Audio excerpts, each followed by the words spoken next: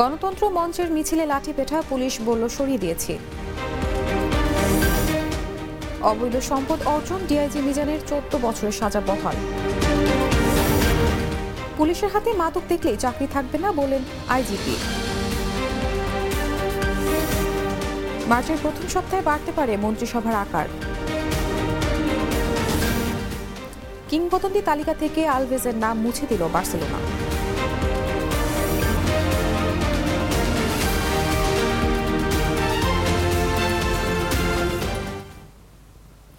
দর্শক, এতক্ষণ শুনছিলেন সংবাদ শিরোনাম।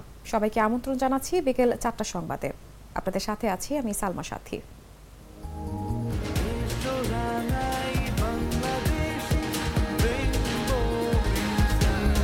রেইনবো পেইন্টস, ছড়াও জীবনের রং।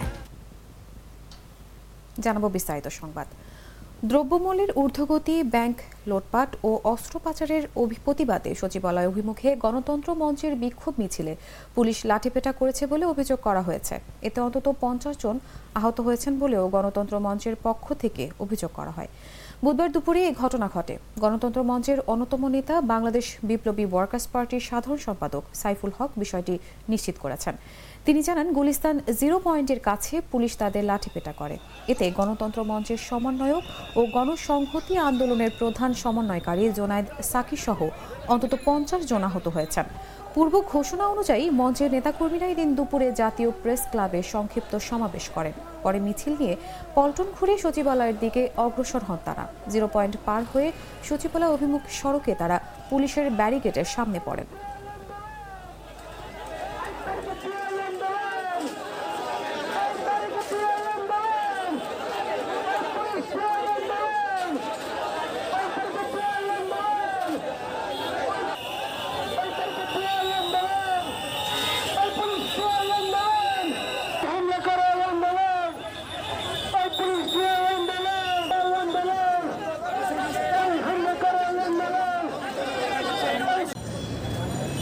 যেখানে আছে পুকুর চুরি, সাগর চুরি, নদী চুরির মতো করে সব লুটে নিচ্ছে। আজকে দ্রব্যমূল্য বাড়ে, সিন্ডিকেট থামানো যায় না। সিন্ডিকেট আসলে কারা? এই যে এসালম কোম্পানি, এই এসালম এক ব্যাংক থেকে 30,000 কোটি টাকা নিয়ে যায়। এই এসালম $1 বিলিয়ন উপরে বিদেশে টাকা পাচার করে, কিন্তু এই সবের বিরুদ্ধে কোনো প্রতিকার হয় না। এমনকি কোর্টে গেলে সর্বোচ্চ কোর্ট বলে দেয় তারা এই বিষয়ে তদন্তের জন্য কোনো নির্দেশনা দেবে না। এই এসালম কোম্পানি এখন পুরো খাদ্যের বাজারের 1 নম্বর, সবগুলো তারা নিয়ন্ত্রণ করে। 5টা কোম্পানি সিন্ডিকেট তৈরি করেছে। এখন সিন্ডিকেটের মাথা হয়েছে না চালক, এরা সরকারের ছায়াতলে আছে। অবৈধ সম্পদ অর্জনের অভিযোগে দুর্নীতি দমন কমিশনের করা মামলায় সাময়িক বরখাস্ত পুলিশের উপমহাপরিদর্শক মিজানুর রহমানের 14 বছরের কারাদণ্ড বহাল রেখেছে হাইকোর্ট। একই মামলায় মিজানের ছোট ভাই মাহবুবুর রহমান, ভাগ্নে মাহমুদুল হাসান ও স্ত্রী সোহেলি আনার রত্না 7 বছর করে কারাদণ্ড হয়। দুদকের এই মামলায় 2020 সালের 1 জুলাই আগাম জামিন আবেদন করলে ডিআইজি মিজানকে গ্রেফতারের নির্দেশ দেন বিচারপতি ওবায়দুল হাসান ও বিচারপতি SM কুদ্দুস জামানের সমন্বয়ে গঠিত হাইকোর্ট বেঞ্চ। মিজানকে তাৎক্ষণিক পুলিশের হাতে তুলে দেন আদালত। গ্রেফতারের পর তাকে শাহবাগ থানায় নেওয়া হয়। ওই বছরের 2 জুলাই মিজানের জামিন আবেদন নামঞ্জুর করা হয়।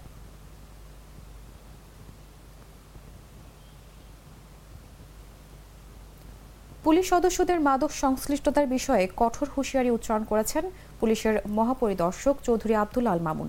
বুধবার দুপুরে পুলিশ সপ্তাহের দ্বিতীয় দিনে রাজধানীর রাজারবাগ পুলিশ লাইসেন্স প্যারেড গ্রাউন্ডে আইজিপির এক্সাম্পলারি গুড সার্ভিসের ব্যাজ ও বিভিন্ন ক্যাটাগরিতে বিজয়ী ইউনিটদের পুরস্কার বিতরণ অনুষ্ঠানে তিনি প্রধান অতিথির বক্তব্যে এমন হুঁশিয়ারি দেন। আইজিপি বলেন, আমাদের কোনো সদস্য যদি মাদকের সঙ্গে জড়িত থাকে তাহলে সাধারণ মানুষের চেয়ে বেশি ব্যবস্থা নেওয়া হবে। সাধারণ মানুষের সঙ্গে মাদকের সংশ্লিষ্টতা থাকলে শুধু মামলা দেয়া হয়, আর পুলিশ সদস্যের শুধু মাদক খাওয়ার প্রমাণ মিলে চাকরি থাকবে না, চাকরিও থাকবে, সঙ্গে মামলাও হবে।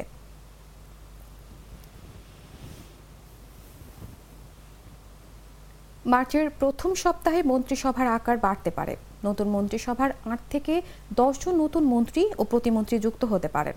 সংশ্লিষ্ট বিভিন্ন সূত্রে তথ্য জানা গেছে। এরই মধ্যে সংরক্ষিত আসনে ৫০ জন নারী বিনা প্রতিদ্বন্দ্বিতায় নির্বাচিত হয়েছেন। বুধবার তাদের শপথ হবে, তাই মার্চের প্রথম সপ্তাহে মন্ত্রিসভা সম্প্রসারিত হওয়ার জোর সম্ভাবনা রয়েছে বলে জানা গেছে।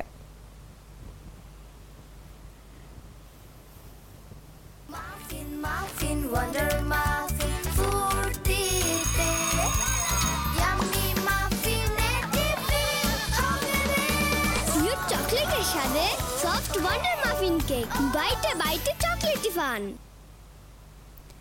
ঢাকায় নিযুক্ত আমেরিকান দূতাবাসের এগ্রিকালচার অ্যাটাচি সারা গিলেস্কি বলেছেন, উপকূলীয় এলাকা হিসেবে মৎস্য গবেষণার উপযুক্ত স্থান নোয়াখালী বিজ্ঞান ও প্রযুক্তি বিশ্ববিদ্যালয়। মঙ্গলবার বিকেলে তিনি বাংলাদেশ একাডেমি অফ সায়েন্স ও ইউএসডির অর্থায়নে পরিচালিত নবিপ্রবির মৎস্য ও সামুদ্রিক বিজ্ঞান বিভাগের গবেষণা কার্যক্রম পরিদর্শনকালে এসব কথা বলেন। সারা গিলেস্কি বলেন, নতুন বিশ্ববিদ্যালয় হিসেবে নবিপ্রবির গবেষণা সত্যি আশ্চর্যমঞ্চক। ভৌগোলিকভাবে বিশ্ববিদ্যালয়টি অত্যন্ত সুবিধাজনক স্থানে অবস্থিত। সেখানে জলবায়ু পরিবর্তন, খাদ্য নিরাপত্তা, জনস্বাস্থ্য নিয়ে গবেষণার অবধারিত সুযোগ রয়েছে। আমেরিকার জনগণ বাংলাদেশের আর্থসামাজিক উন্নয়নে কাজ করতে আগ্রহী। এর আগে আয়োজিত অনুষ্ঠানে মৎস্য চাষ নিবিড় করতে যান্ত্রিকরণের উপর মূল প্রবন্ধ উপস্থাপন করেন মৎস্য ও সামুদ্রিক বিজ্ঞান বিভাগের প্রধান গবেষক ডক্টর আব্দুল আল মামুন। পরে প্রতিনিধি দল ল্যাবসমূহ এবং গবেষণা পুকুর ঘুরে দেখেন। উপাচার্য, অন্যান্য অতিথি ও সারা গিলেস্কিকে সঙ্গে নিয়ে অ্যাকুয়ারিয়া ফিল্ড রিসার্চ ফ্যাসিলিটি উদ্বোধন করেন। নাম ফলক উন্মোচন শেষে দোয়া মোনাজাত করা হয়।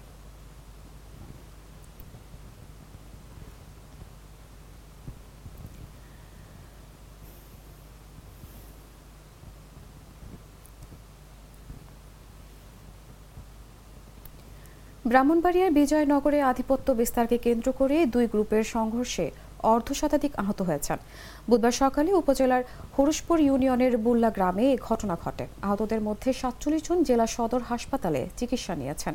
স্থানীয়রা জানায়, দীর্ঘদিন ধরে স্থানীয় ইউপি সদস্য কাউসার মিয়ার সঙ্গে মাদ্রাসা শিক্ষক জয়নালের নানা বিষয় নিয়ে বিরোধ চলে আসছিল। এর জেরে বুধবার সকালে তাদের লোকজন দেশীয় অস্ত্র নিয়ে সংঘর্ষে জড়িয়ে পড়ে। এ সময় বেশ কিছুজন ঘরবাড়ি ভাঙচুর করা হয়। এই ঘটনা উভয় পক্ষের অন্তত অর্ধশতাধিক আহত হয়েছেন। আহতদের জেলা সদর হাসপাতাল ও স্থানীয়ভাবে চিকিৎসা দেওয়া হয়। পরে খবর পেয়ে ঘটনাস্থলে যায় পুলিশ।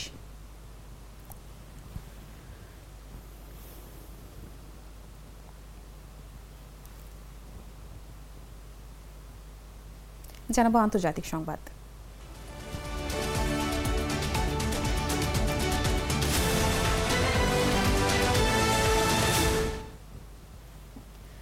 গাজা উপত্যকায় ইসরায়েলি বাহিনীর অভিযানে এখন পর্যন্ত ২৩৮ জন ইসরায়েলি সেনা নিহত হয়েছে। ইসরায়েলি সেনাবাহিনী জানিয়েছে, গাজার উত্তরাঞ্চলে লড়াইয়ের অংশ নেয়া গিভিতি ব্রিগেডের ২৫ বছর বয়সী এক মেজর এবং ২৪ বছর বয়সী এক ক্যাপ্টেন নিহত হয়েছেন। এই একই ইউনিটের আরও ৭ সেনা সদস্য আহত হয়েছেন বলেও জানা গেছে। তাদের অবস্থা গুরুতর। চিকিৎসা সেবা দেওয়ার জন্য তাদেরকে গাজা থেকে সরিয়ে নেওয়া হয়েছে বলে ইসরায়েলি সামরিক বাহিনীর এক পোস্টে জানানো হয়েছে। জাতিসংঘ এক প্রতিবেদনে জানিয়েছে, গাজায় স্থল অভিযান শুরুর পর থেকে মঙ্গলবার পর্যন্ত ইসরায়েলি সামরিক বাহিনীর মোট ২৩৮ জন সেনা সদস্য নিহত হয়েছেন। এছাড়া আহত হয়েছেন আরও ১,৪০৮ জন।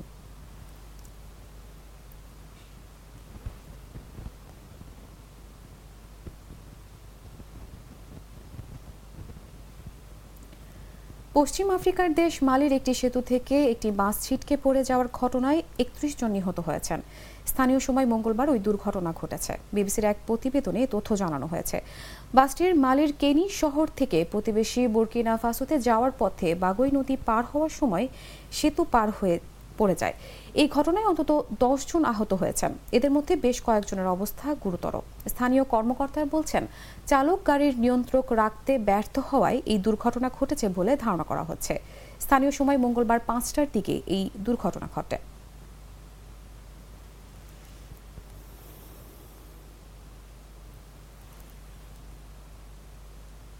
জানাবো খেলার সংবাদ।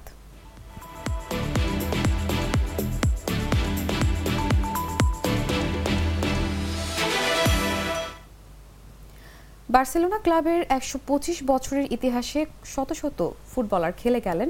তার হয়তো সঠিক কোনো হিসাব পাওয়া যেতে পারে, আবার নাও যেতে পারে।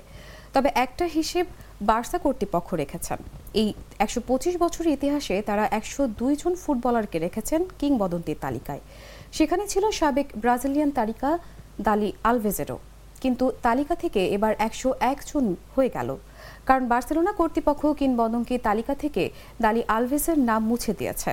বার্সেলোনার আদালত কর্তৃপক্ষ এক নারীকে ধর্ষণের দায়ে 4.5 বছরের কারাদণ্ড এবং 1.5 লাখ ইউরো জরিমানা করার পর বার্সা কর্তৃপক্ষ সিদ্ধান্ত নেয়। সম্প্রতি বার্সেলোনার লিজেন্ড তালিকায় ঠাঁই মিলেছে জার্দি আলভা, জার্সিও বুটেক্স ও জেরার্ড পিকের। তাদের সঙ্গে ছিলেন দানি আলভেজও, যিনি ফুটবলার ক্যারিয়ারে সবচেয়ে বেশি 43টি শিরোপা জয় করেছেন, যার মধ্যে বার্সা হয়ে জিতেছে 23টি শিরোপা। কিছুদিন আগেই লিওনেল মেসি তাকে ছাড়িয়ে যান। ইন্টার মিয়ামির হয়ে তিনি জিতেছেন 44তম শিরোপা। এ কারণেই মূলত বার্সেলোনার লিজেন্ড তালিকায় ঠাঁই মিলেছিল তার।